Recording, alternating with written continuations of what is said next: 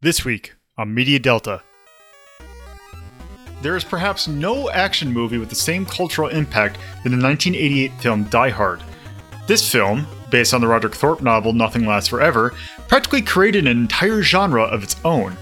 While there have been plenty of movies before it where one person stands alone against a massive force, Die Hard brought it down to earth by focusing on the everyman characteristics and vulnerabilities of the protagonist, which became part of the charm. It was natural then, that since this film came out in the era where console video games were becoming all the rage, that multiple games based on Die Hard would be made.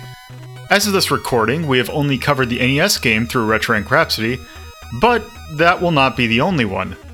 Before we rank those through Retro Rank Rhapsody, let's take a look to see if the film holds up to the hype, as we look at Die Hard, the movie.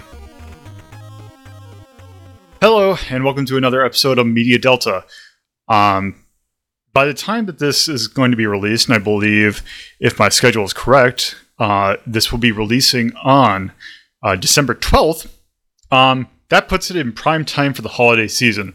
And what better time to celebrate, or what better movie to celebrate that with than Die Hard? Which, it's a Christmas movie. It's a Christmas movie, damn it. Yes.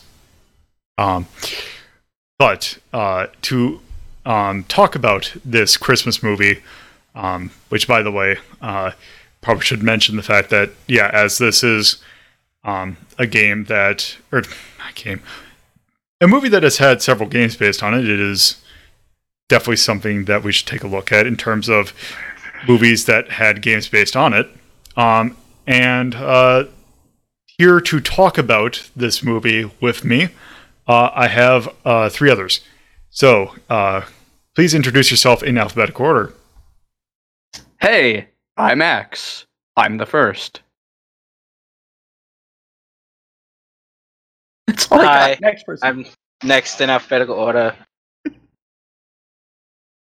Too long, though. Oh, I'm last. Thank you. I'm Torpid Typist, and I love Rudy Tooty point and shooting. Perfect. All right. So, Die Hard. Yes, it is an action movie staple. It's so good. It is a movie that came out in 1988. Kind of almost out of nowhere, because the director of this movie I don't think he made anything. Okay, take it back. He definitely made a lot of things, but at this point, this was his third movie. The director of this movie is John. It is John McTiernan, I believe is how you pronounce that. Other movies that he has directed are Predator, Hunt for the Red October, Flight of the Intruder, Last Action Hero, the remake of the Thomas Crown Affair, and Rollerball, and those are kind of his most prominent ones. But yes, this movie is based on a novel released by Roderick Thorpe called Nothing Lasts Forever, which is basically, that novel is in itself part of a series that it is a sequel to another novel called The Detective, which, oddly enough, the character who plays, Bruce Willis's character in Die Hard was actually originally played by Frank Sinatra. Just as a point of trivia. So imagine Frank Sinatra as John McClane. I try not to. Yeah, that'd be really weird. But anyway, the screen play was written by two people, Jeb Stewart and one Stephen E. D'Souza. And it's kind of notable because it didn't really have any big name actors to it when it originally came out. Because the biggest name at the time, it was actually something that would be kind of controversial when it came out, because it was a weird casting. Bruce Willis as John McClane, the main action hero. Because at this point in time, in 1988, Bruce Willis was definitely not an action hero.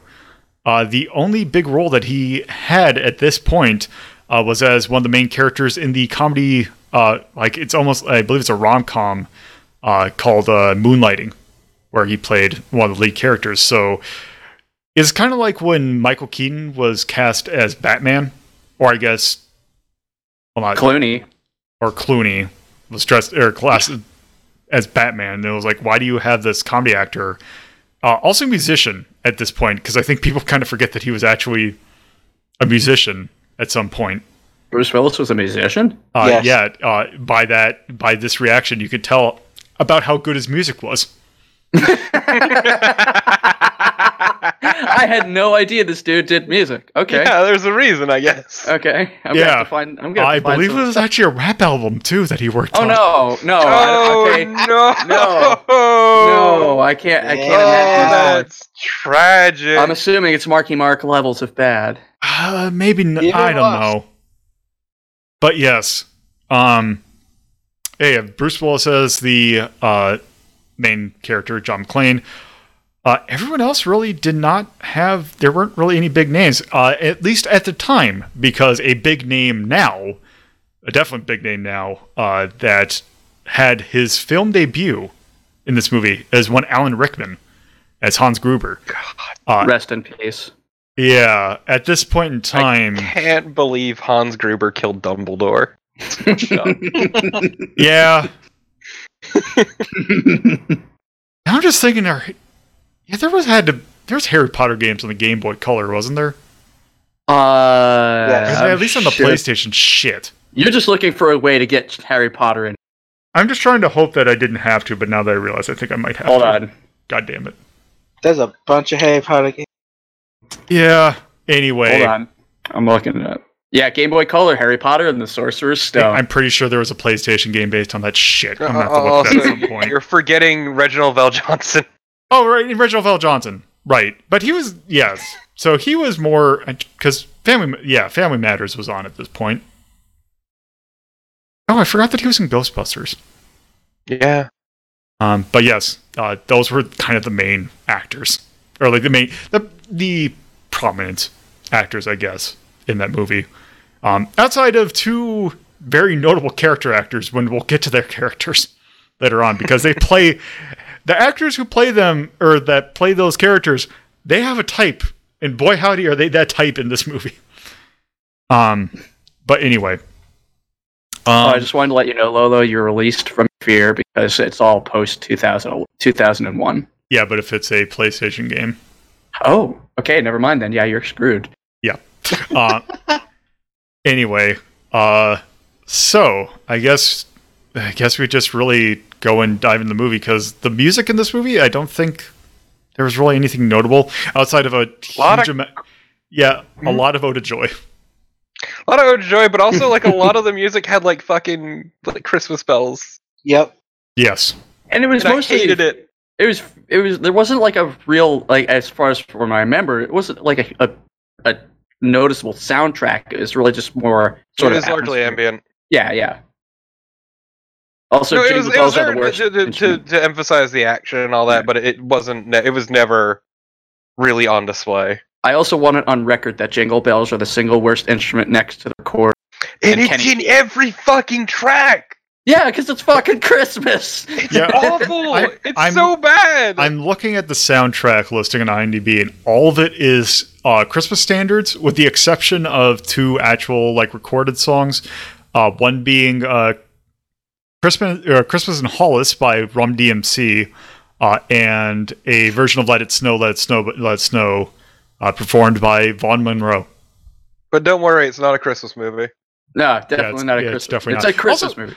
Also, apparently, there's two songs that were also used in other movies. There is a song that apparently it's not listed in the credits, but a song from Aliens apparently is somewhere played in here.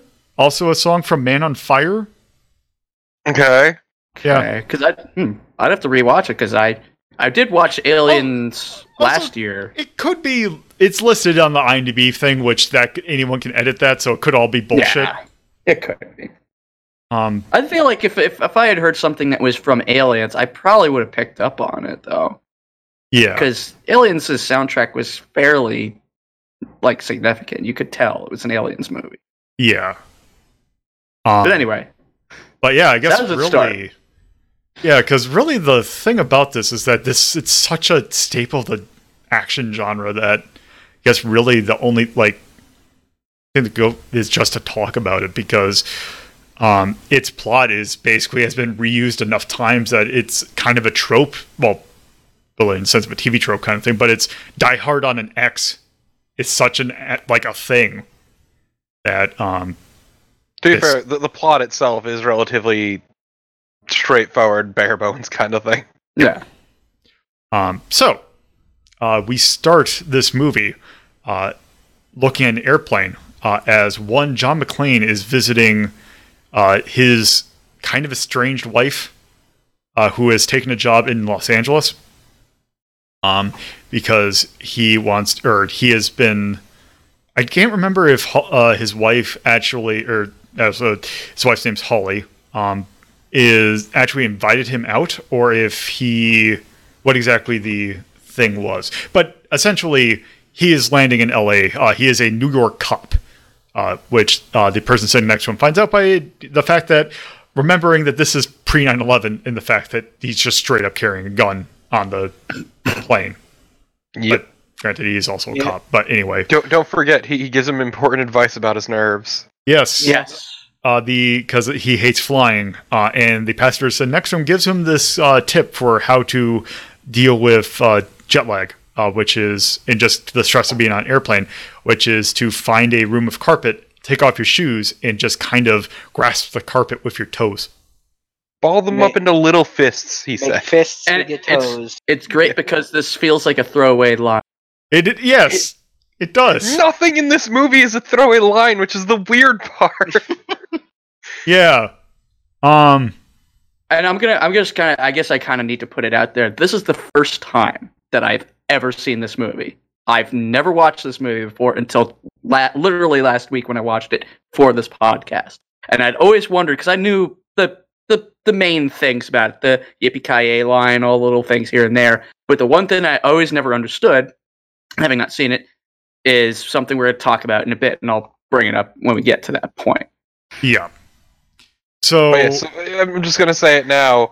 There is no throwaway in this movie, and that's probably the weirdest part about it. Yeah, this Yeah. movie's really, really smart for an action movie. Really well thought out, yeah. yes.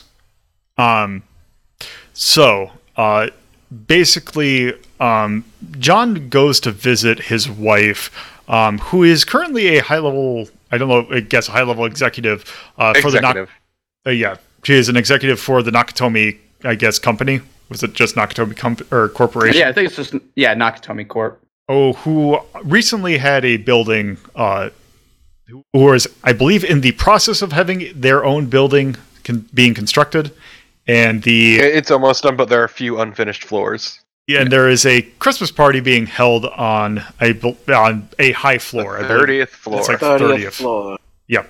This is relevant. It's the Yes. 30th floor. So he goes up to visit her, and it is a 80s ass executive party, because you can tell, because people are boning in various random rooms, and everyone's doing coke. Yes. Well, Well, the one one guy's person doing is doing a coke. lot Wait. of coke. Y'all don't do coke at your office parties? No. No, Oh. because I'm not part of office parties. But On my yes. free time, though, I refuse to say anything that will implicate me with the police. Yes, I mean, Good stuff. I'm not a cop, and I have to legally say that if I'm a cop. I am not a cop, which cannot be said for John McClane, who is currently visiting his wife The perfect segue. on the 30th floor, where they get into an argument because one of the things that is kind of annoying John, or making him very angry, is the fact that when Holly took the job in Los Angeles, she is now going by her maiden name of Holly Gennaro, which is a argument that John and Holly get into almost immediately when he walks into her office. And then basically, yeah, they have a fight, and it goes kind of sour. But while they're arguing, someone tries to calls in Holly to say, "Hey, can you give a kind of a message to the people there to kind of rally them up, because it's a Christmas party after all." To which, after this, John kind of goes into the private bathroom of the office and does the trick of taking off his shoes and making little fists with his feet. However, while this is also going down, also I forgot, we completely missed a thing. In order to get John to the building, there is a limo sent for him, who is driven by one Argyle, who is apparently the first time he's ever driven a limousine, and this guy is really great. He's just. I wish there was more of him in the movie, to be honest. Yeah, so he is. He is great. Also, the limo list as having all this sort of stuff in it. Yeah, I actually have this written down. So the limo has, and this is everything that the kid lists off in the movie: a CD player, CB radio, TV, telephone, a full bar, and a VHS player. All of these except for the VHS player are relevant. Yes. And then Willis proceeds to sit in the front of the damn limo. Also, don't forget the giant teddy bear. Yes. Oh yeah, he's holding a giant teddy bear because he is also there to visit his kids. Yep. So, it is Christmas Eve. It is. So you'd say this is a Christmas movie? No, it's a Christmas Eve movie, dipshit. Yeah, the very underserved Christmas Eve movie market. It's a very specific genre of film. Yeah, it's actually the type of movie that the American Greeting Company TV channel makes instead of the Hallmark. At least that's what it should be. If they're That's smart. too good for me to be mad at. But That's yes, awesome. While all this is going on, also Argyle is hanging out in the limo because he thinks it's only going to take a little while.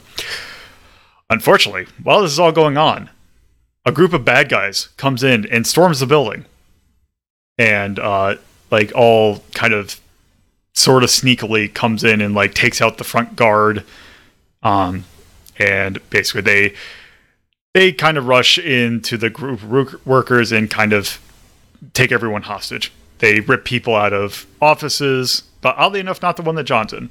Or they're just about to take it. Also, John was introduced to his wife's boss. Oh yes, and I distinctly remember a throwaway line about you don't celebrate Christmas over where you are. Oh, and first off, this dude's been raised in America all his fucking life, and second off, actually, Japan does celebrate Christmas to an extent. Yeah.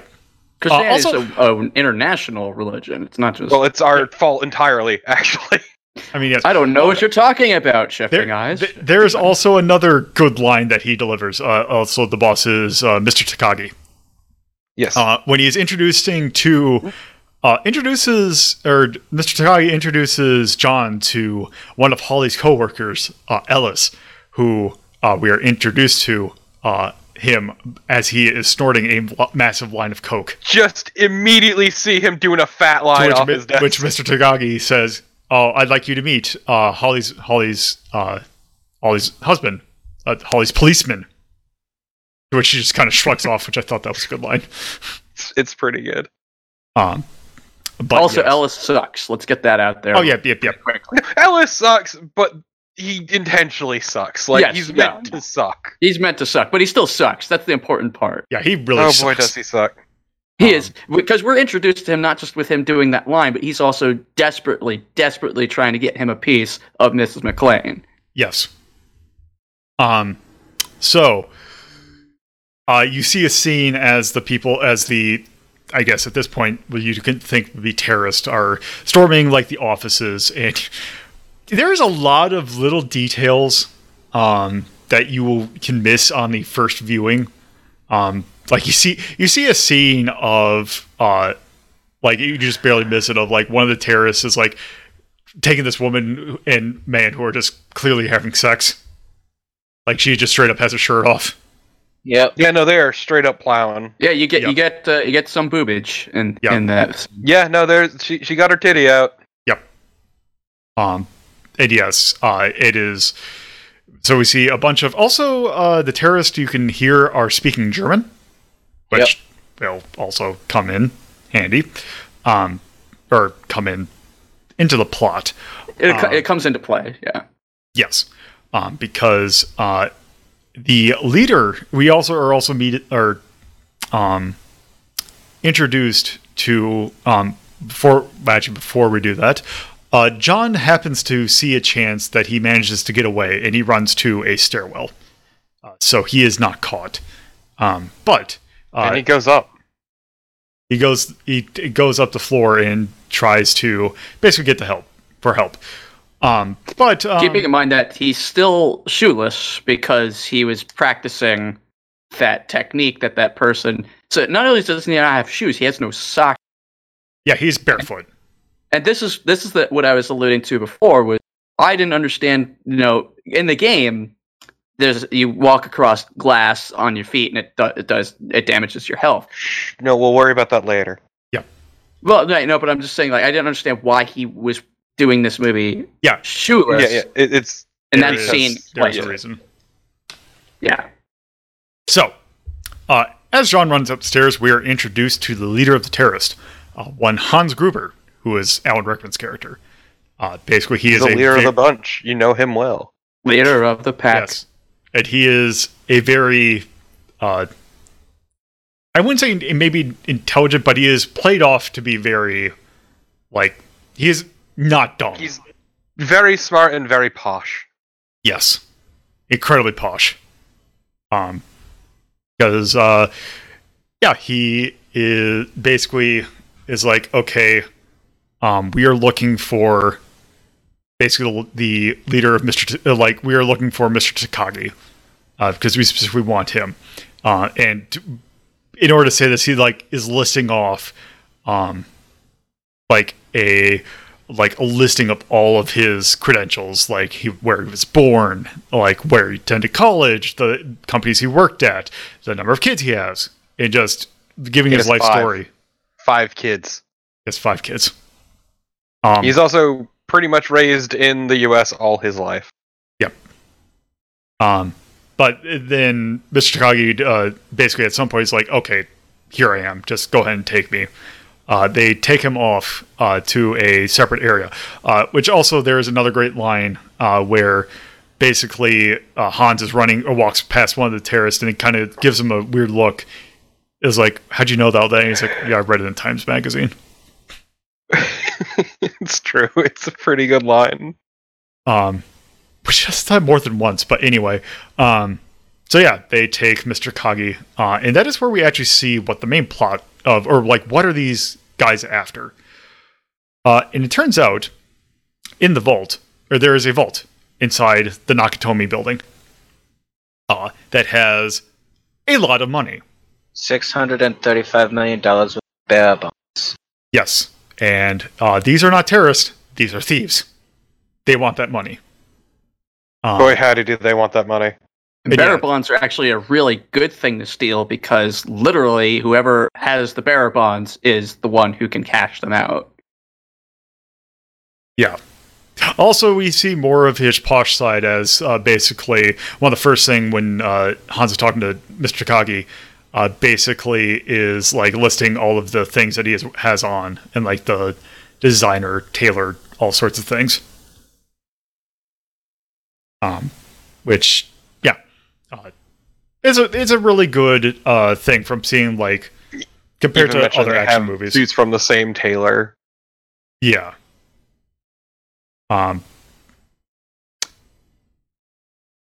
Also, just a point, because I happen to have the Wikipedia article because I want to make sure that I have some things right. Apparently, there is talks at some point to have Arnold Schwarzenegger play John McClane. And he declined it because he wanted to try comedy. Instead, did the movie Twins. Good. Oh my god. Everything is right with the world. And what's interesting is I think this wouldn't have been as good of a movie if Schwarzenegger had played the role of McClane. Because Schwarzenegger doesn't have the actual acting range. And this character calls for not an action star, but sort of a down on his luck schlubby kind of dude. And even though Willis doesn't look like a schlubby dude, he plays him fairly well. Like he was a solid actor. And the thing that we noted when we were watching through is like the faces he makes are actually really fucking good. Yeah, I wouldn't say it's because Schwarzenegger's too hammy. It's that Schwarzenegger is he has like one or two styles, and he doesn't have a lot of range to those styles. Whereas Willis, he could kind of switch it up. Like if he needs to be serious, he could be serious. If he needs to be a little bit of campy, he could be a little bit campy. And he could dial it up and down as he needs to, and he does that really well in this movie. Yeah, like he has those moments where okay, I'm gonna be that part, and then it's like, oh, but now I'm sort of like that scared, doting husband kind of thing. Like he moves from different roles really well, which Schwarzenegger couldn't have done. No. Yeah. But yeah, then we see that basically they are asking Mr. Takagi because they want access to the vault, which is the way it works. Mr. Takagi can't do anything about it. Like he's like, I can't give you anything because even if I give it to you, they're just going to change it because the instructions to it are in Tokyo. And basically, there's a good line. He's like, because Hans has a gun to his head, basically saying, "Hey, you need to give us this." And then Mr. Kagi says, basically, because he starts counting down to get the information, he's like, "Well, you're just going to have to kill me." And then Hans just goes, Okay. And then shoots him in the head. Yep. It is also at this point where, because also, John is also gotten to the point where he happened to be in the area where this was taking place. So he saw that happen. But also, this is where he kind of makes a noise when he sees that, and the bad guys happen to notice that, oh, there's someone there, and they send, I believe it wasn't Carl, who they sent someone after him. Some schlub. And they basically get into a fight. Yeah, it's very long-haired, very German man. I mean, that describes a bunch of them. Yes. Very German. Yeah. Tall, built strong. Yeah, I don't know if we ever got... no, I think it was Carl. Was the first one to go. So I can't remember if Carl is like the... No, Carl is big... Carl's the big... Yeah, it wasn't dude. Carl. Whoever it was... Tony. Looked like he... Yeah. Was it Tony? Apparently it's Tony. No. No.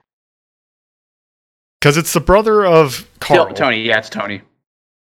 I just looked it up. But yes, they send him after it, and basically... by the way, all these terrorists have basically MP5s with them, so they have some machine guns with them. Some of them have assault rifles, and one of them even has an LMG. Yeah, they do have an LMG with them. Yeah, one of them has... We'll get to him in a second, but yeah, there is a very prominent weapon featured in this. Prominent for you. Well, prominent for people who play Counter-Strike. Because yeah, the AUG shows up in this movie. It was like one of the first movies to just have this movie, or to have that gun in it. Good old Stare AUG. But yes, yeah, basically, Tony and... Also, I distinctly remember the first dude that John McClane marks just looks like he belonged at like a fucking... just like an ad for a computer. Like he had like a fucking short blonde, like bowl cut. He had like big glasses. Yep, that's Tony. Good old Tony. Yeah, it is. I was like, man, this dude should be programming computer, shouldn't he? Oh yeah. He had a look. Yeah. But basically, John gets the upper hand, and basically they just kind of grapple. This is one thing I will say about the movie, or like the fights in this movie that I really like, is their fights. They're not like they're not trying to be theatrical about it. It's just people like grapple, like they're just grappling each other, just punching, just beating the ever-loving shit out of each other. They're very, like, I don't want to say intimate, but they're very personal kind of battles. It is a brawl. It is not like think of like a Schwarzenegger fight. No, it is them grappling each other and just yelling at each other. It's two guys who just want to fucking survive. And it's not like, I wouldn't go so far as to say it's realistic, but it does have that tinge of realism to it, where like a fight like that's not going to be a bunch of dudes, they lock arms and all of a sudden like that's very dramatic. No, a regular fight is you're grabbing at them, you're slapping at them, you're punching them, you're doing whatever you can in that moment. You're not thinking, you're just fighting. It's another thing I appreciate about this movie, though, is that Bruce Willis eats a lot of shit. Yeah. Oh, yeah. Yeah, he's not the indestructible hero. No, Yeah. he eats so much shit. Yeah, like Tony and John just go tumbling down a whole lot of stairs, which is when basically it was through that actually John manages to kill Tony. Because I think he grabs onto Tony and they both go down the stairs, but he manages to land in such a way where he gets Tony killed. He landed on top, basically. Yeah. Yeah, I believe he snaps his neck or something like that. Yep. And that's when He also kills. Oh yeah. Yeah, that's on for a little bit. Yeah. And that's where basically John once he kills him or basically takes a look and sees like, this is a fake ID. And then also happens to see like, oh, these guys are carrying detonators of some sort. And like there's carrying a whole bunch of stuff. He notes specifically that there's C4 in there. Yeah, there's C4. He doesn't notice C4 until later. Yeah, that's a later section. This guy just has a submachine gun and ammo. He has a gun and a radio. Cigarettes, a lighter, and a radio. Yeah. And then Also, he sends Submachine Gun Boy with a message. Well, yep, and that is once he kind of realizes that because he like, I'll just take this gun. And then at this point, he is also trying to find a way to get a hold of the police. But yes, before he does that, he notices he basically is like, I'm going to send a message, and basically straps Tony's corpse to a chair, sends it down the elevator to the 30th floor, but also somehow writes a message on his gray jacket. Now I have a machine gun. I'm pretty sure. What was that? Ho, ho, ho. I'm pretty sure it was a sweater. Oh, sweater. Yeah, it was a sweater. It was a sweater that he's written on it. Now I have a machine gun. Ho, ho, ho. And he put a Christmas hat on it. It's not a Christmas movie. Shut up. Oh yeah, he wrapped him up in tinsel too. It's a festive holiday hat. Get it right. Yeah. And also around this, there's also a thing where basically he tries to send a fire alarm to it, basically, but he sets off the fire alarm. He sets off the fire alarm, but they manage to take it off. That is actually what sends Tony after him, because they just hear something and then after they kill Takagi, but then it was the fire alarm that they sent Tony after. Well, because Willis was McClane was there, and he sees Takagi killed. And they hear him moving around, so they go to investigate, but they don't see anything. It's not until he pulls the fire alarm that they actually send somebody to where he is, because they know where the fire alarm was pulled. And then he uses the radio to try to he uses the radio to actually try to contact I don't remember if it was police or the fire, or I think it was the 911 line. Yeah, it seemed like because he's trying to contact police directly, which is why they were yelling at him to go through 911. Yeah, because he goes to the roof to try and get in contact with 911, which basically it is great how nonchalantly the people on 911 is talking, but John is having. Well, no, it was police dispatch, if memory serves, that he was calling. All right, because he couldn't contact 911, and so they were yelling at him to call 911 if he has a problem. Right. Yeah. And that scene's made all the better because at the end of their call, right before they're about to hang up on,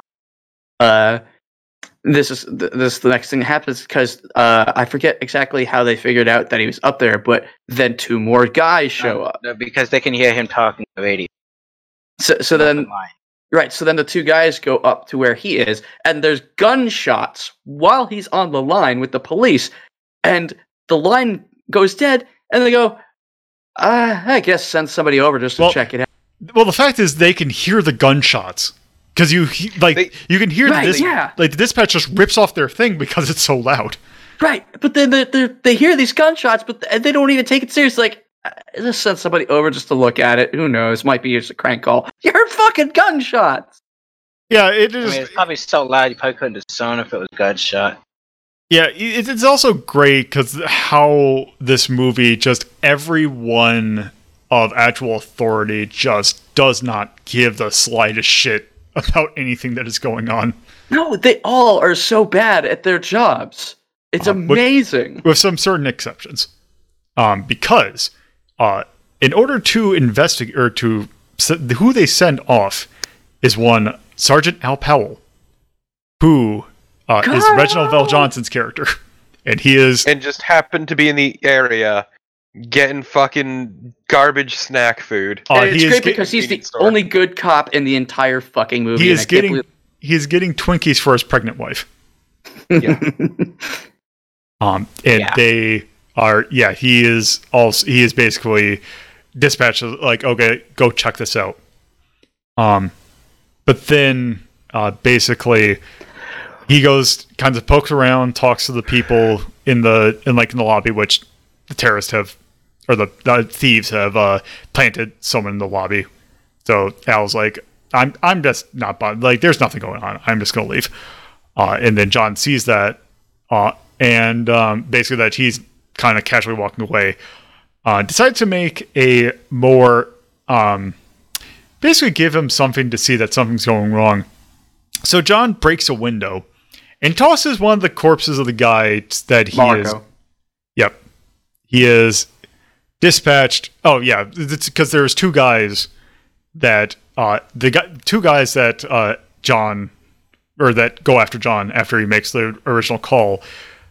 There's also a really good scene here where, because John just kills one of them really easily, but then basically John goes under a table and basically Marco is just standing on top of the table, shooting into the table, trying to kill him, and he just it's this kind of a long conference table that kind of winds, and he gets to the very end and runs out of bullets. And Marco says to him, basically something like, "Oh, you should have killed me when you had the chance," or something like that. It's like you're out of table now. Yeah, it was out of table. You should have killed me when you had the chance. And then John, with his pistol, just unloads through the table back at him. He's like, "Yeah, thanks for the advice." And like, it's interesting that a lot of the one-liners aren't puns or cheese. It's just like a dude saying stuff to them. It's really good. Yeah, like trying so hard. One of the most famous lines in the movie, which is actually just like a little one-off thing, he just whispered. Yeah.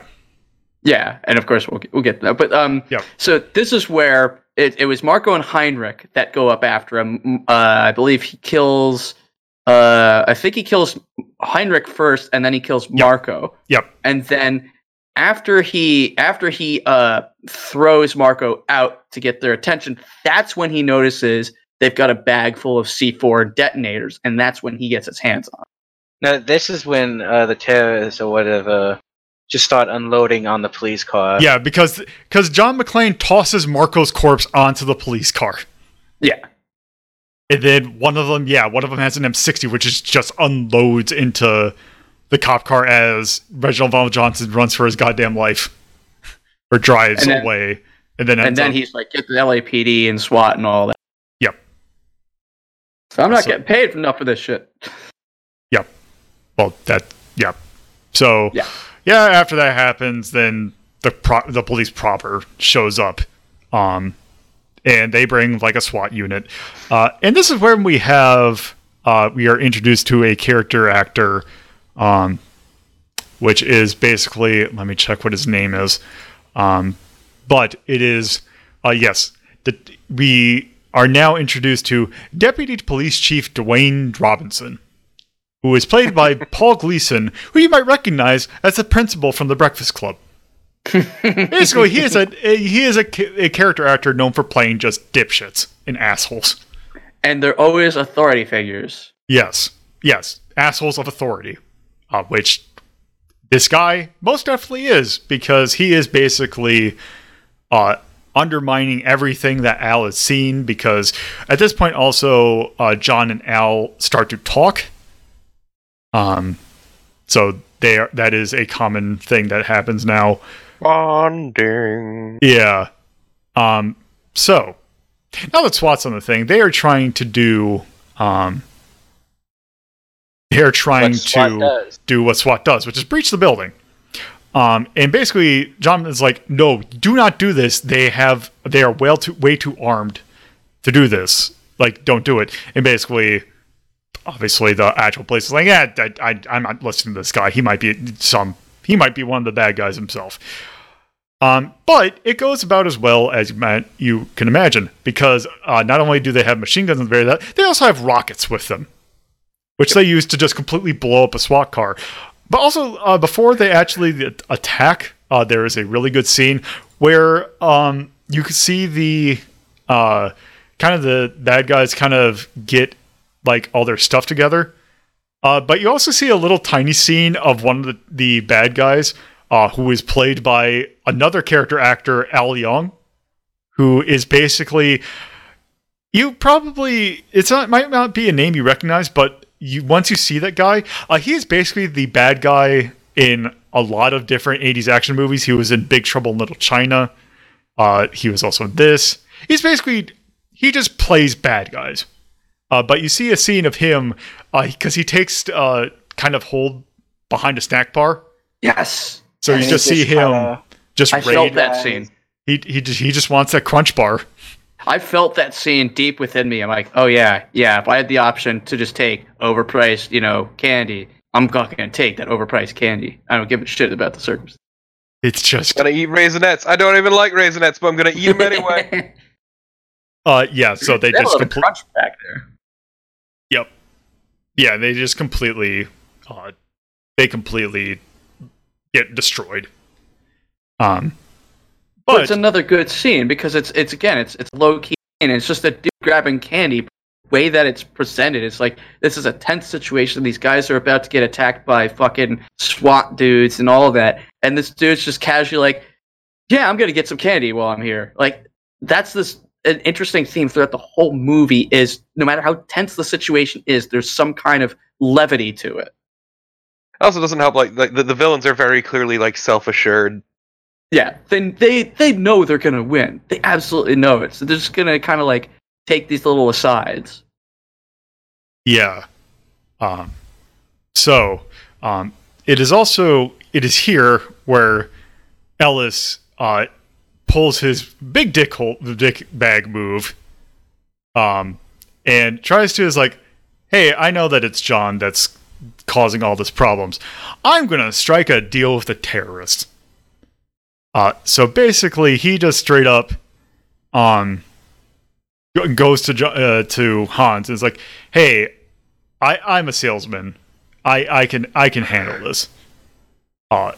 With the most bravado that you can imagine. Also, he is a massive idiot.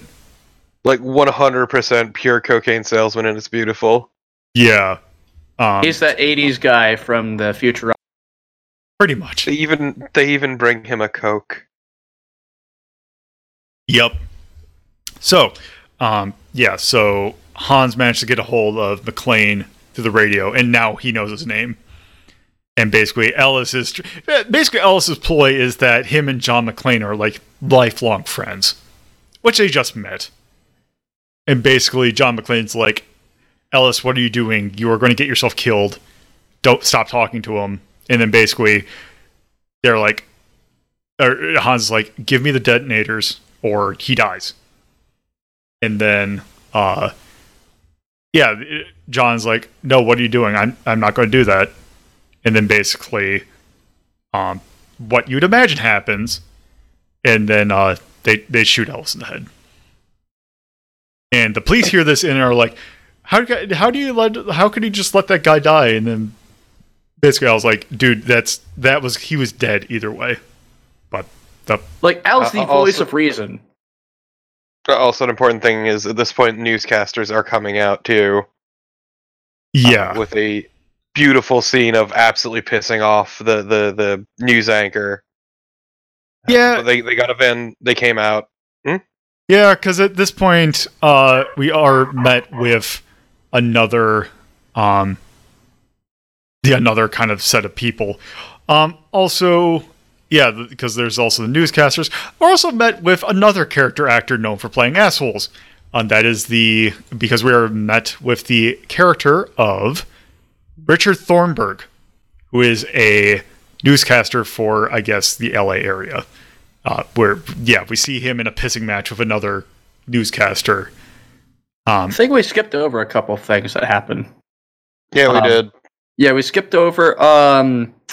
We skipped over them sending a helicopter up to the rooftop, and then McClane discovering that they were going to put explosives up there. That's much later. That's much later. No, we do see. No, this is actually no. This happens right before we get to that part, because I also double checked cross reference against the actual the script and the some stuff. No, McClane doesn't discover him here. This is where they're talking to each other about it. Yeah. Because one thing he does in order to stop the people from having the machine gun and try and have the rocket launchers, John McClane straps a whole bunch of that C4 into a chair and drops it down an elevator shaft to just blow it the hell up. Right. No, that was for the rocket launcher guys shooting the APC outside that they tried to use. That's the other thing. That's what we missed. Yeah. Yeah, so basically, all of the SWAT guys got shot down, because, unsurprisingly, this had all been planned for. And so because of that, they then try to use an APC to breach, but it doesn't work, because as it gets caught on the stairs, our lovely boys start shooting it up with a rocket launcher that they have then bolted in. Not once, but twice, as John is yelling at them to have it withdraw and take out their people because they're burning alive. Yep. But yeah, so rolling forward again, the important thing about the newscasters there on scene. And now that everyone's heard McClane's name, everyone's checking it, cross-referencing it, seeing where he's from, trying to dig up as much information on him as they can. Yeah. And this is a problem.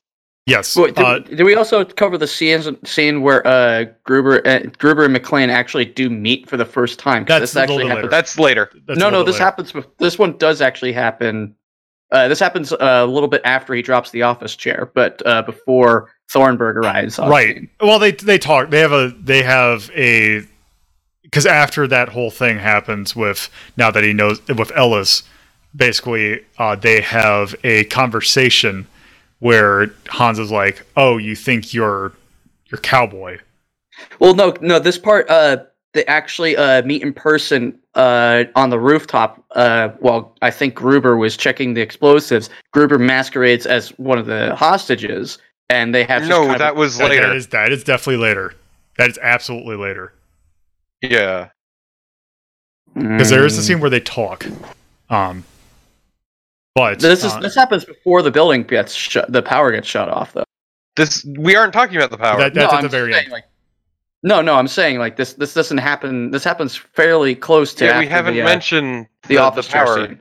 No, I'm saying where the office chair wasn't the power shutting down. No, stop. He drops the stuff down the shaft and it explodes and all, and then Ellis gets executed, and then Gruber and McClane do meet for the first time. They cross paths. Gruber pretends to be a civilian. They have a really good back and forth. McClane gives him a gun, thinking he's a civilian. Gruber tries to shoot him, not knowing that the gun isn't loaded. And then they part ways again.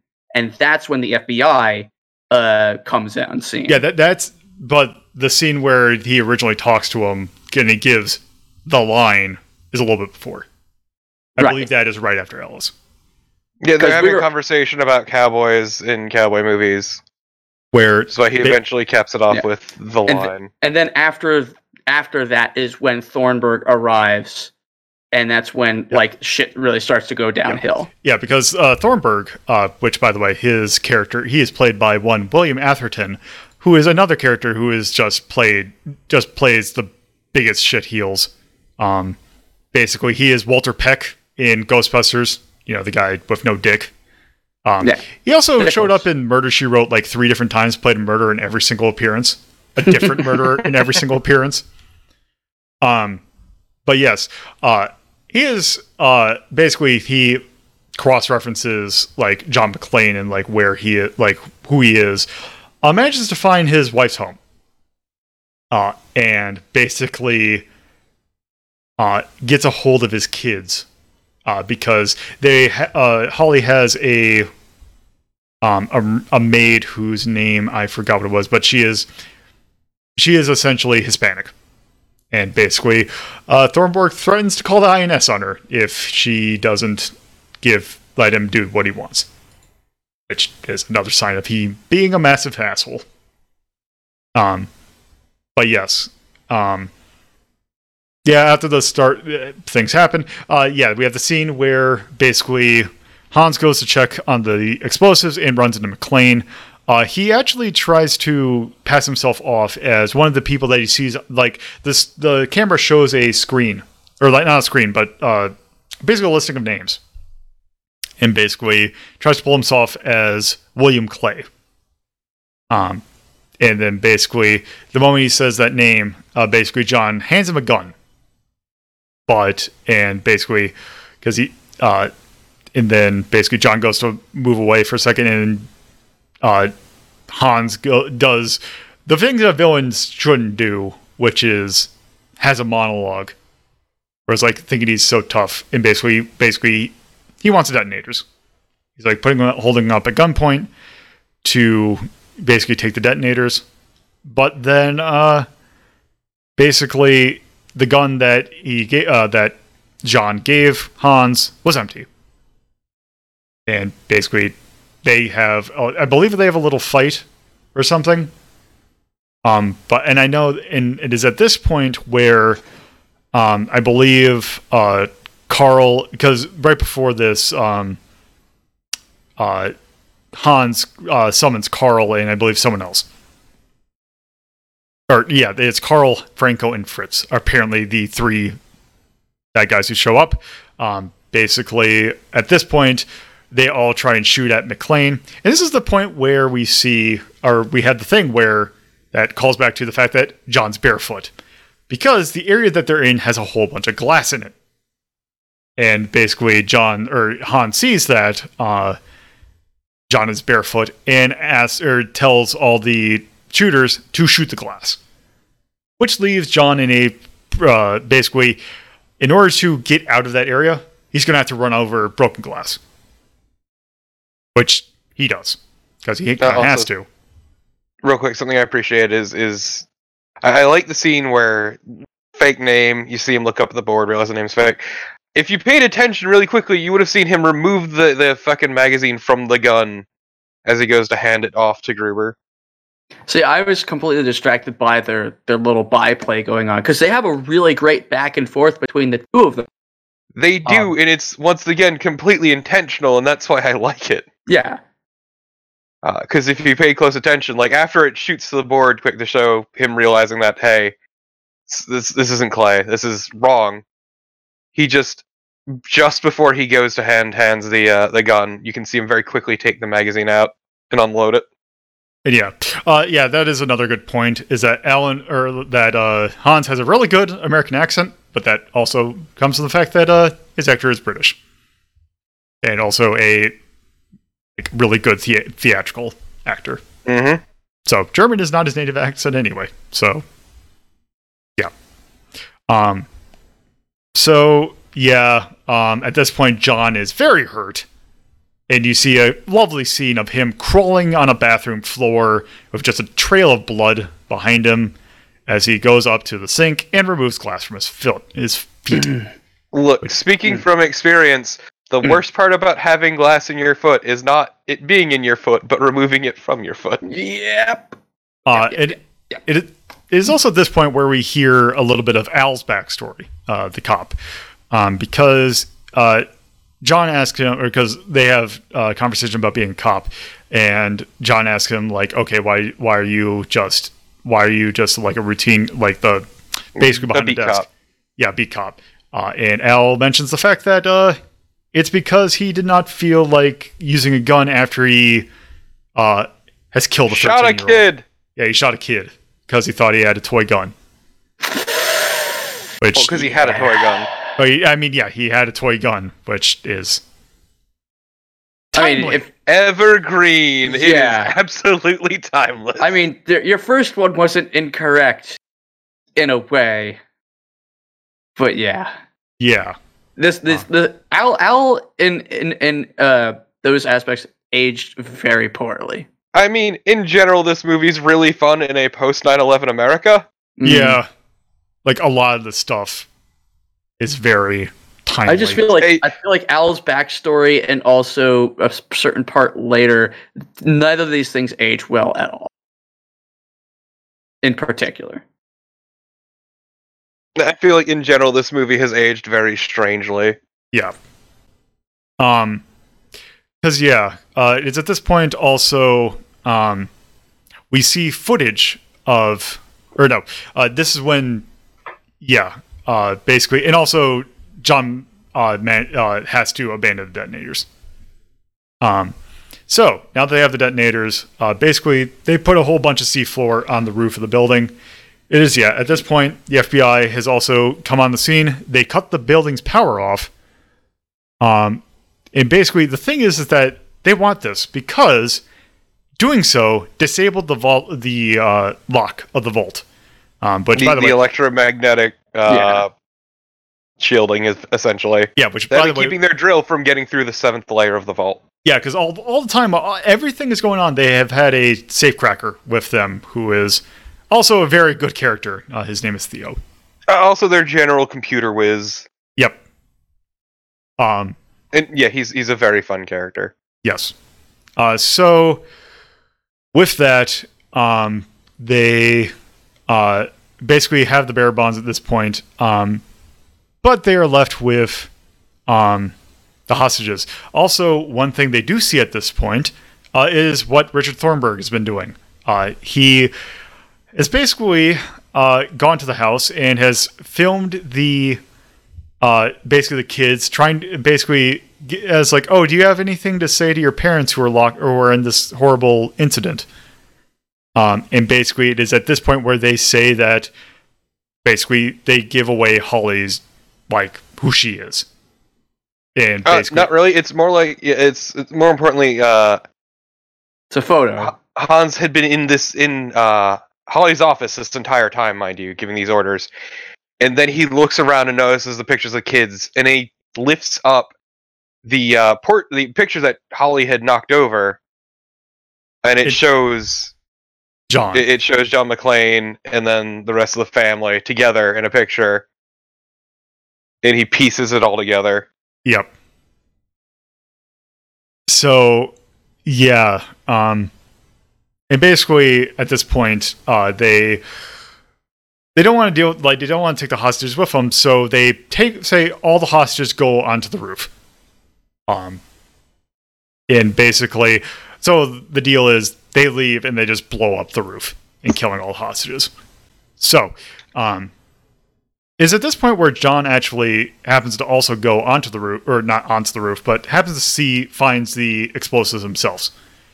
And that is where he runs into Carl.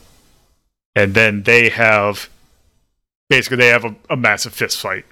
An absolute fucking slugfest. It is fantastic. Yeah, just non-stop beating the ever-loving shit out of each other. Which one thing I do want to point out about Carl that I think is kind of fascinating is actually his actor. It is one Alexander. Let's see. It is Alexander. And I apologize if I pronounced this wrong. Alexander Godunov.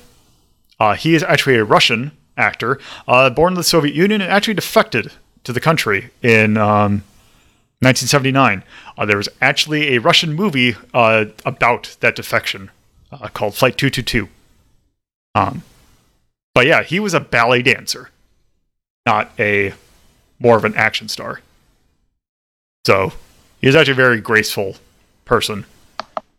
But yeah, he happened to be probably well known for a lot of people as the bad guy in Die Hard. Didn't he also die not too long after this because of alcoholism? Yeah, he died in 1995 because he died from hepatitis.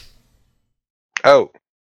Which I don't think is related to alcohol. But he was an alcoholic, though. He was Yeah, he also, his alcoholism did not help that. His death was determined to be due to complications from hepatitis, secondary to chronic alcoholism, is how it is listed here. So anyway, with that, basically, they slug it out, and John actually gets a whole lot of hits in. Like, it's a surprising amount. Like, it's nice to have a thing where it's not just, the big beefy guy, like, takes a bunch of hits and just doesn't do anything. No, he actually, feels it's an even trade, yeah. Yeah. But McClane wins out by managing to strangle him with a chain.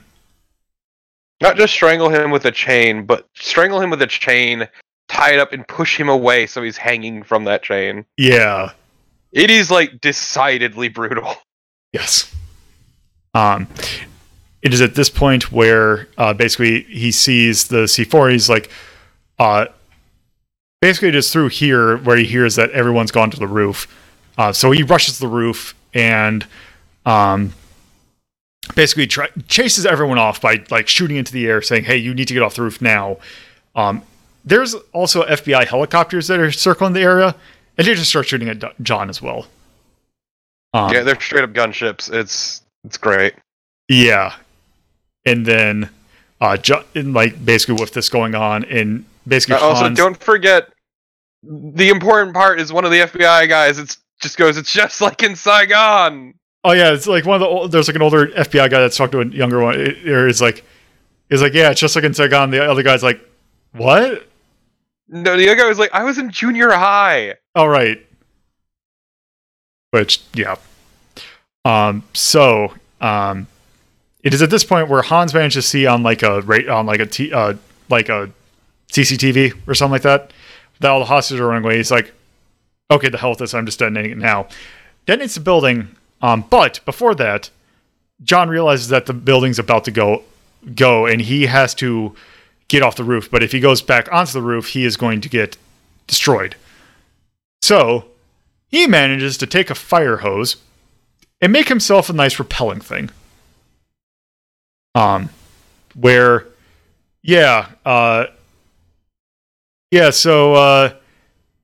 He does like a Rainbow Six thing and just straps himself with a fire hose and manages to rappel down the building, and he manages to rappel down to the 30th floor.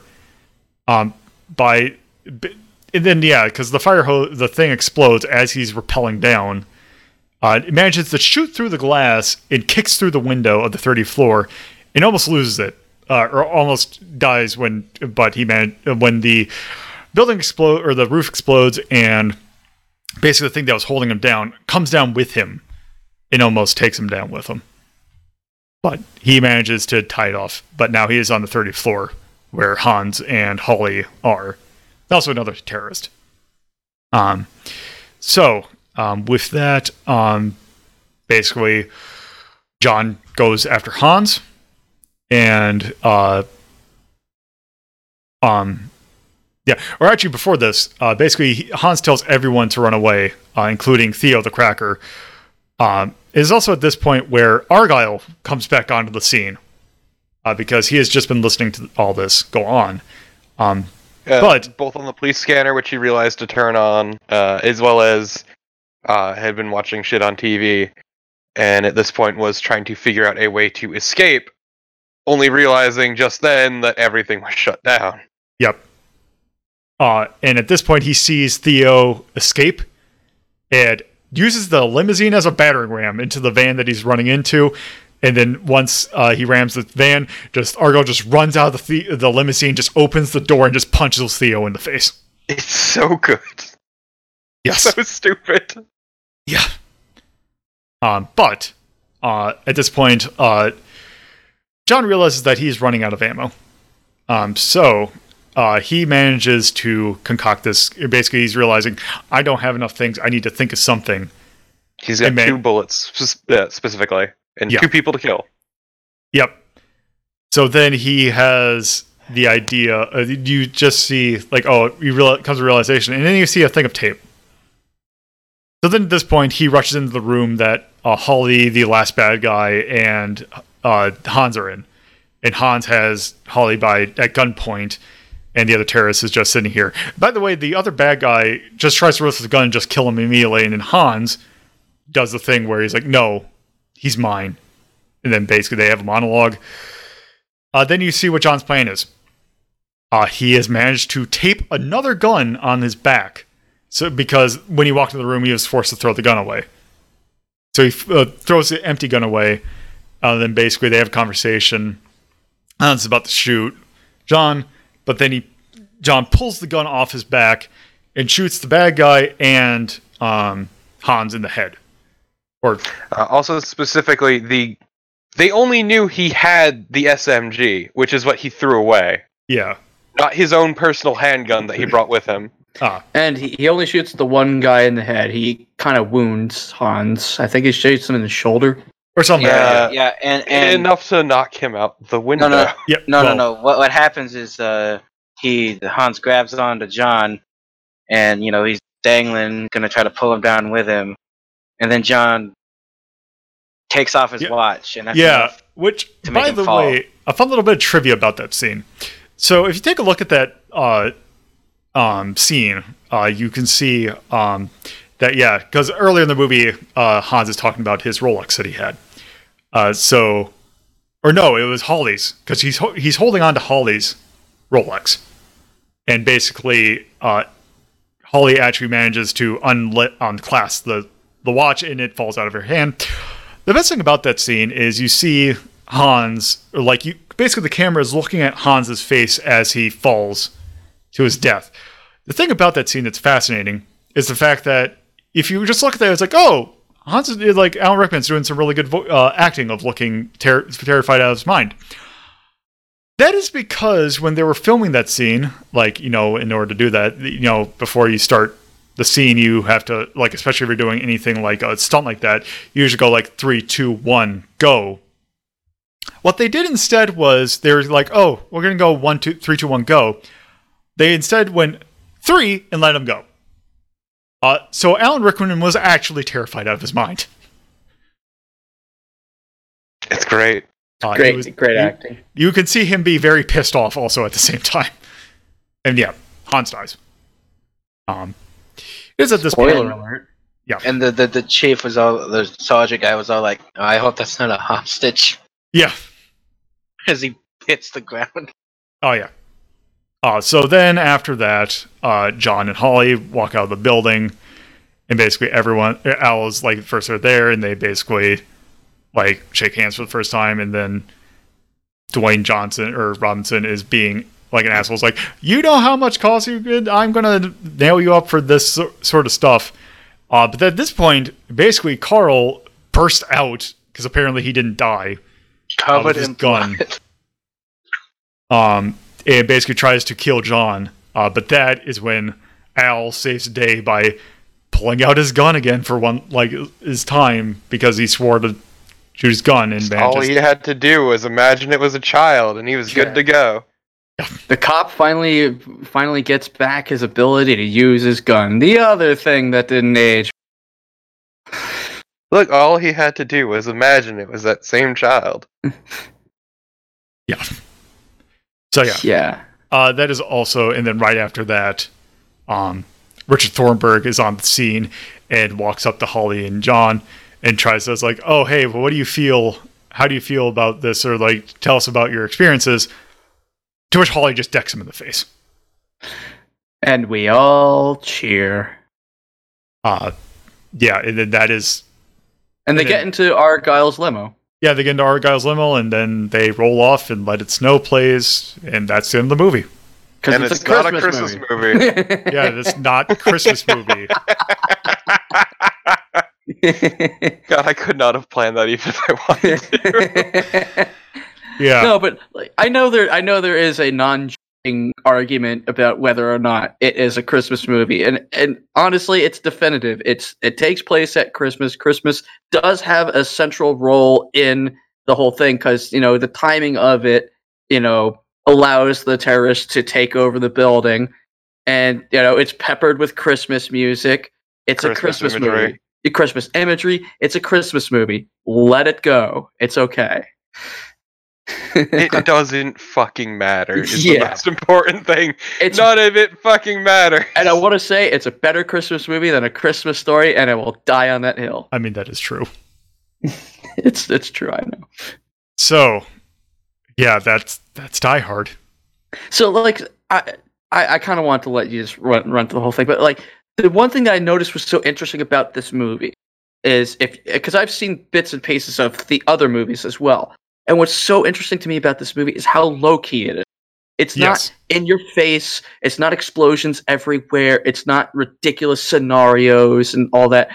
It's just a very straightforward, like very not subtle, but just like, I don't want to keep saying low key, but the fighting isn't pronounced. It's just fighting. There's no drama to it. It's just fighting.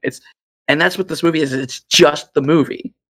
It's not frills and shit. It's very smart, surprisingly enough. Yeah, it's not even like a competent movie. It's an action film. Yeah.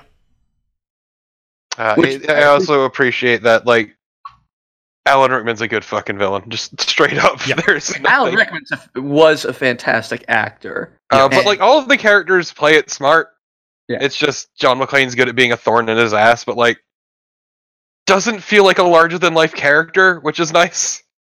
This movie, the writing and just everything around it really plays to the strengths of the two main characters, McClane and Gruber. Like, both Willis and Rickman's acting abilities, I felt like they really worked within those ranges. They didn't like try to push them too hard outside of it, but they found what each one was really good at, and they focused on that, and they made that important, like central to each character. I feel like it helps that at this point, both of them weren't really established in the way that they would both come to be. Yeah, you didn't have Bruce Willis pigeonholed as an action. Also, also speaking of acting, because I also saw another thing on this thing because we mentioned earlier that Arnold Schwarzenegger turned it down. There's actually there's a long list of actors who apparently turned down this role, including Richard Gere, Clint Eastwood, Burt Reynolds, Sylvester Stallone, Harrison Ford, Don Johnson, Nick Nolte, Mel Gibson, and my personal favorite, Richard Dean Anderson. Fucking what? Yeah. MacGyver was almost... Some of those I could see working, and then some... I can't imagine anyone other than Bruce Willis at this point, because he does it so incredibly. He's like the right level of like schlub. Yeah. Gere would never work at all, period. There's just nothing action-y about Gere in any way. I kind of want to see a Richard Dean Anderson version of Die Hard, though. Burt Reynolds, though, I don't know. I feel like the mustache alone would destroy all the terrorists. Yeah, I just like I see Burt Reynolds, and I don't see somebody. But I guess I'm a by his appearances on Archer and Saints Row, and just the kind of meme that Reynolds became later in life. But and Clint Eastwood is absolute no go for almost the same reason as Arnold Schwarzenegger. Eastwood was too serious. He could have never pulled off the schlubby, hero against his will type of character. He couldn't have done that. That's what I mean. It's like John McClane is not like a larger than life character, which is why a lot of those people could not pull him off quite right. He was an everyman, thrust into a situation he did not want to be in. Yeah. Plus, Richard Gere did nothing but like terrible romantic comedies, so I could never see him. Yeah. Doing no. But also, rest in peace, Burt Reynolds. Yes. It's just also once again like I feel like in this movie the pacing is really good, but also no little detail is wasted. Yeah, like everything comes back in some capacity.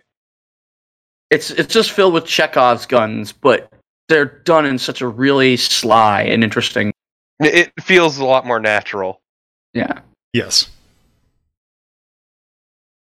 And I just appreciate it. I appreciate it as the template for future action films because it does everything in moderation, and it knows when to let things out and when to just hold back just enough so that once you get to that actual piece where everything pays off, and then you go back and you, like you say, you see all the little details like him slipping out the magazine.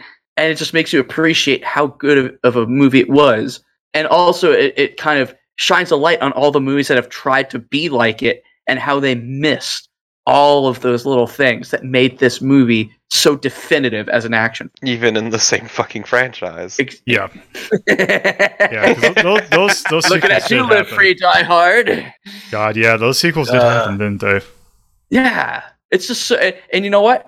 I draw the comparison to the Saw franchise because the first film, very subdued, it had a very specific message, it was very intelligently written, and then the remaining films completely missed what made the first film so successful and so good. Yeah. And this series definitely fell into that trap. Oh yeah.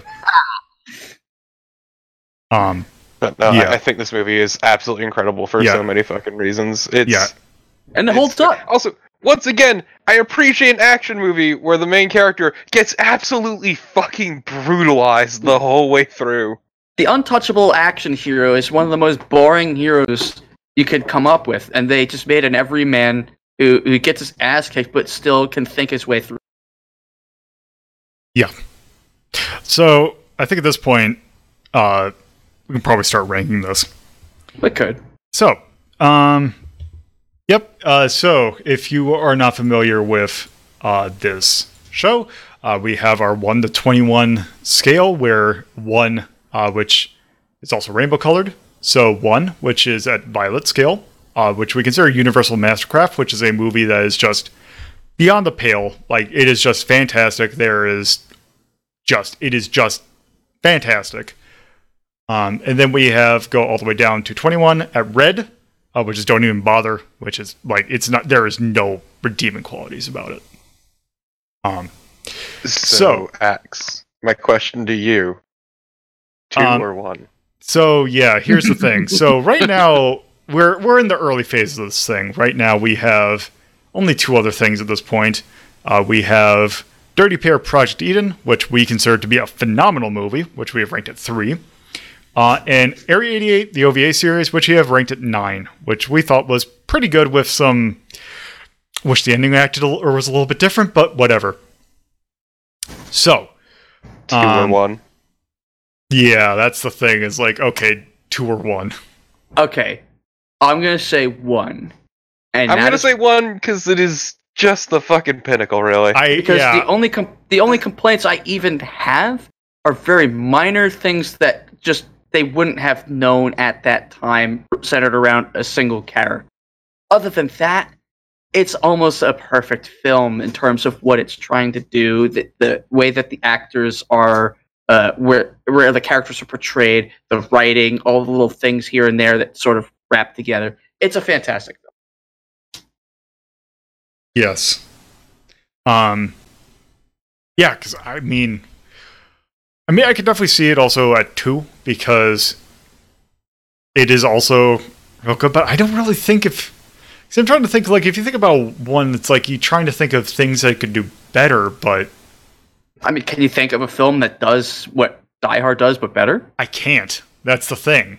And that's why I want No, to say it is one of the single finest action movies out there. The other thing to think about is how does it hold up? Like, if you think about just movies in general, if you're not an action, if you're not an action fan, even then it's still a pretty smart movie. Other than that, yeah, because if you think about the action scenes themselves, right? They're not spectacles. They're not. It's not. There's no, like, it does. The action scenes don't take away from the film. You don't stop everything and hear bang, bang, bang, bang. Like, every single scene seems to kind of fit and feel like it needs to be there. Like, if you took any of the scenes out in this movie, I feel like it would absolutely affect the film. Oh yeah. And I'm not. Like I'm not it's a big a action. 2 hour fan. long movie, but I feel like none of that time is wasted. Oh, yeah. Honestly. Even the stuff with Argyle has some value to each. I wouldn't take any of the Argyle scenes. Kind of mostly fluff, but they're valuable fluff that sort of gives you an idea of the stuff that's going on outside of what's And what happening. outsiders might see this whole situation as. Right, despite him exactly. being in it. Yeah, it's just a good goddamn movie. It's a good fucking movie. And I feel like this also adds to it as well. Is again, it spawned an entire genre of action. So many movies have tried to ape Die Hard's formula and have failed because Die Hard wasn't just an action film; it was an intelligent movie. And I think that's the key thing here. Yeah. I don't think this movie could be anything but a one. Quite honest. Yeah, Yeah. And also Alan Rickman. Don't Yes. forget Alan Rickman. Alan Rickman. Bruce Willis and Alan Rickman, Alan Rickman So- at his first, and Bruce Willis at his prime. Doubly, it's an amazing movie, but also it's a movie that I feel like can never be replicated. Absolutely not. And every time No, it's like, been it- tried, it fails miserably. It happened in the most perfect of circumstances that can never happen again. It also has Carl Weathers. I mean, No, it doesn't. I know, Because, it's not Carl Weathers, but it's still Carl Weathers. As Max is saying in like the chat, it's not just Alan Rickman. It was like Alan Rickman and Bruce Willis before they had certain established Yeah. like characters and archetypes to them. And also, like, usually when somebody makes their film debut, it's not really that great of a performance because it's their first debut. This is Alan Rickman showing that he had such good going into this film. Also, technically, this is also Bruce Willis's first action role too. Yeah. Was this Alan Rickman's first movie? Period. It's his first movie. It Right. wasn't his So first think. Yeah. But see, Right. that's the thing is like Alan Rickman was classically trained, which was Okay. actually very important. All right. Well, that's fair. That's fair. But yeah, just this being both of them's first action film, and for them to pull it off this way, you know, it's phenomenal, and it speaks a lot for the direction as well as the writing. But once again, like I feel like the importance here is that these people hadn't been pigeonholed at this point. Yeah. Like it was both their first time doing action, and I feel like it was better for it. Yeah. Because you It's just- get a genuine performance out of it Yeah, versus the expected performance. it's just all of this happened in the most perfect circumstances possible to create this absolute masterpiece. I feel like that's also kind of what helps define sort of mastercrafts, is they happen under conditions that could never possibly be replicated. And then they go on and they Yeah. either create a new genre or they serve as the template for that genre. Yeah, and the reason why I have the Universal Mastercraft, or specifically the 1 rating, and not just because 1 through 3 is all Mastercraft on its own, but why I have the Universal Mastercraft is it's not just one that it was good at the time. It was good, stays good, and it stays good. Yeah. Like Yeah, I saw this movie for the first time last year, and I absolutely fell in love with it. and this was my first R-rated movie I ever saw, and it was that, at least that's what I remember. Like I think mine was History of the World Part 1. That's not bad. But My yeah. parents weren't happy about it. But yeah, no, this I can imagine. it got banned immediately. But yeah, no, this movie holds up. And that's such a big thing. For an action movie to hold up like this speaks volumes. Yeah, it is just phenomenal. It's a good fucking movie. Die Hard is the Princess Bride of action movies. I've never watched Princess Bride. It is a perfect film, and you should watch it. I'll watch it eventually, I'm sure. And I think there's a Princess Bride video game. I'm gonna check. I don't think there is, but anyway, yes. So just going other things in the list.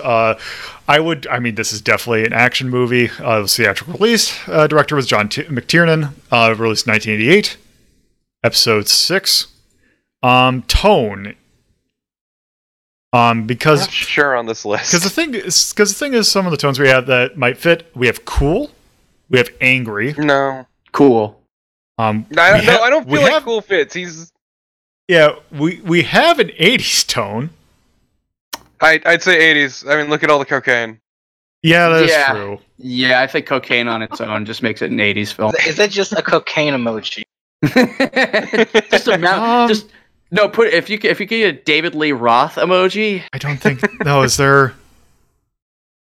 There's salt, but it doesn't look like what I was hoping it would look like. Anyway, yes, it is 80s as all hell.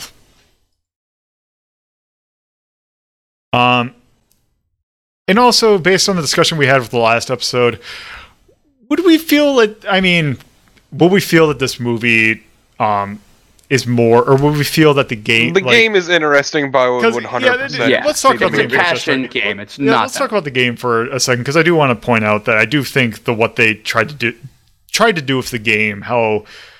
I mean, there are other Die Hard games we have not taken a look at, but the NES one is the one that we have ranked so far. How it tried to do a kind of almost like a run-based kind of thing before that was even popular. That was kind of the best way you could do that movie, or like do a game based on the movie. It has things from the movie, like it has like this. You start like you can't go until 4:30 until but they've done the lock. Like it's like the movie. But yeah, it is neat. But yeah, I would definitely not say that I would prefer playing the game to watching the movie. No, you do not get the same sense of film from the game that you do from watching the movie. Like it is surprisingly like, I mean, the game just straight out uses scenes from the movie in like sprite form. But yeah, it's just no. As someone who actually kind of likes Die Hard for the NES, I would still not say. Wouldn't you put a thumbs up then? No, I would say no. It is the original, or the game is worse. Wouldn't we have to change that for Project Eden then? No, because right. Yeah, because are you asking if the game is better or I did that worse? backwards there. Okay, well, Yeah. You did it backwards. I should just remove this column. Yeah, it's. I'm not liking I this feel like column. you should repurpose that column. Yeah. I feel like you'd be better served a different way, but Yeah. Anyway, Like how whatever. does it compare to the game? yeah, which is better. But then you need to define. But then you need to define. yeah, that's why it's. We'll workshop it, whatever. Yeah. That's for a different time. I realize I need to put that on the table. Anyway, content. What's a pH in a technically G? language. So photosensitivity and elements of like sexual stuff. There's H for horny. yes. Okay. But I mean there's nudity in it, but it's not. Yeah, you get titty. It's not that. It's not what it's going for. Yeah, the nudity in it is just sort of ancillary. It was purely or is it background, and they auxiliary? never draw attention to it. Yeah, that's what I mean. So It's that auxiliary. I'm not going to mark that. There's also, I mean, language is definitely a thing. Violence. Violence. There's definitely blood. I mean, there's blood. Because I think I only mark it for gore. Is really. I guess I feel like I don't know. Yeah, Some this people are wasn't- squeamish when it comes to blood too, though. Oh yeah. I also Light-handed. taking the glass out of the foot. Yeah, I can definitely see that. Light-hearted gore. Well, Like, Like played for jokes, played for laughs. Like, Mortal okay. So Kombat. like Cannibal the Musical.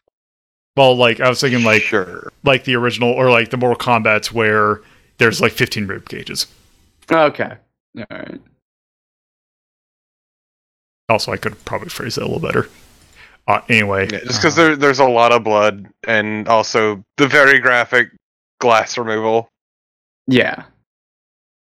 Music, not really. So yeah, There's just to nothing go through the notable other with things music. that we have music, charm, cinematography, story, action scenes, artistry. So I want to say right now, Christmas music is trash and garbage, and I would live a happy life. Yeah, I'd say everything except for the first and last. I'd give a thumbs up. Yeah, because the chart. I mean, it has a really good style to it. Cinematography is fantastic. The story, for what it did, was actually really good, and it's written really smartly. Yeah, the minutiae is where it really gets me, not the overall plot, but just the nitty-gritty. Because the plot itself is very bare bones, but when you start to dig a little deeper, there's lots of little The things. writing is really good. Yes, it is. But like aesthetically, it's just like standard modern urban stuff. The byplay between Willis and Rickman, and I've already forgotten the officer's real last name. Reginald Officer Bell Johnson. Chubbs. Bill Johnson. Like, the three of them have such great, like, back and forth between It's all really of good them. chemistry. Oh, yeah, fantastic. And also Paul Gleason and William Atherton filling those pigeonholes really well. Yeah, I mean, that's why they got pigeonholed, because they're really freaking good at it. Okay, so what are the yays again? I need to be sure. Uh, You could always open the thing, you know? Kiss my ass. so it's definitely not Absolutely. campy. I mean, we have just plain cool. I don't know if Made of Abundant Love would count. That one called Simply Fun.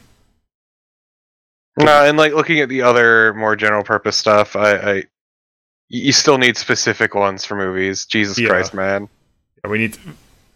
That's another thing. We can workshop that when we figure out what to do with that other thing. Yeah, what do you think of the level design of this movie? I need a. I hate this buggy ass movie. I'm tired of it. I mean, yeah. I mean, I would say this is definitely a simply fun. You know, it's Yeah, well, the Simply Fun thing is more. There's a lot of complex things happening. Like Simply Fun is just like it's just popcorn, eye candy kind of thing. okay. It's like. Unfortunately, there's no Commando video game, so we can't take a look at it. But I would I call feel like we Commando. could have put Simply Fun for the Street Fighter movie. We probably could have. Hindsight 2020. Yeah. Anyway, we're just Yeah. getting into this. We're still in the single digits. We're working at the bugs. Yeah. Too bad so- we've already peaked with Die Hard. It's all downhill from here. I mean, we got stuff coming up. I can't wait till we do Silent Hill, because I got thoughts. That's I don't gonna be- believe you. That's gonna be a while. Yeah. Anyway, yeah, I think that's pretty good for Die Hard. Had a good color palette. I just realized I need to fix something else. Anyway, To be fair, good color palette could actually apply to a movie. It could. yeah, like Sin City. Yeah, like Sin City, actually. You're right. It's Schindler's very List. good use of color. Like that for artistry has no charm at all. Yeah. Anyway, Anyway. so yeah, that is going to do it for us talking about Die Hard. So before we go, Axe, is there anything you want to plug? I've got a Twitch stream that is twitch.tv/Axum. And I've also published a book. If you're interested, you can give you more details in another way. Okay. Yep. Les, you got anything? Nope. Okay. Torpo? Twitch.tv/Torpid Typist. But also, I need to plug the holes in my feet from all this glass. Yeah. I fucking hate you. Yeah. Okay, so yeah, that is going to do it for Die Hard. So, yeah, with that, next week we are taking a look at another interesting live-action movie, but one that is kind of different in tone. Actually, by kind of different, I mean very different, because we are taking a look at the live-action Mortal Kombat movie. Yeah! Fucking love it so much. It's so good. Yeah, Already ranking it a 1, by the way. well, we might have to fight about that. Anyway. I'll make you I mean, test your might. I mean, it is better than it has any right to be, but we'll see. Also known as So yes, that will be next week's episode. So again, thank you all for watching. Thank you all for listening to Media Delta. If you want to see the full ranking list for yourself, you can go to r3.ldp.life in your browser, and that will take you straight to the list. If you would like to watch Retro Rank Rhapsody, this show's sister series in which we play the games that the shows that we are talking about on Media Delta are based on, you can watch them be recorded live on Twitch at twitch.tv/loadedpuzzlo. Episodes are recorded live at 7:30 p.m. Eastern Standard Time on Fridays, 2:30 p.m. Eastern Standard Time on Saturdays, and 1 p.m. Eastern Standard Time on Sundays. Or, alternatively, you can watch all episodes on YouTube by going to youtube.ldp.life. You can follow the show's Twitter by going to @HazeltownStory, or my personal Twitter, @LoloThePuzzlo. If you want to discuss the show with others, you can join the official Discord channel by going to discord.ldp.life in your browser, where you can also vote in polls to determine what episodes will be coming next for both Retro Rank Rhapsody and Media Delta. Again, thank you all for listening, and I hope that you come back for the next episode.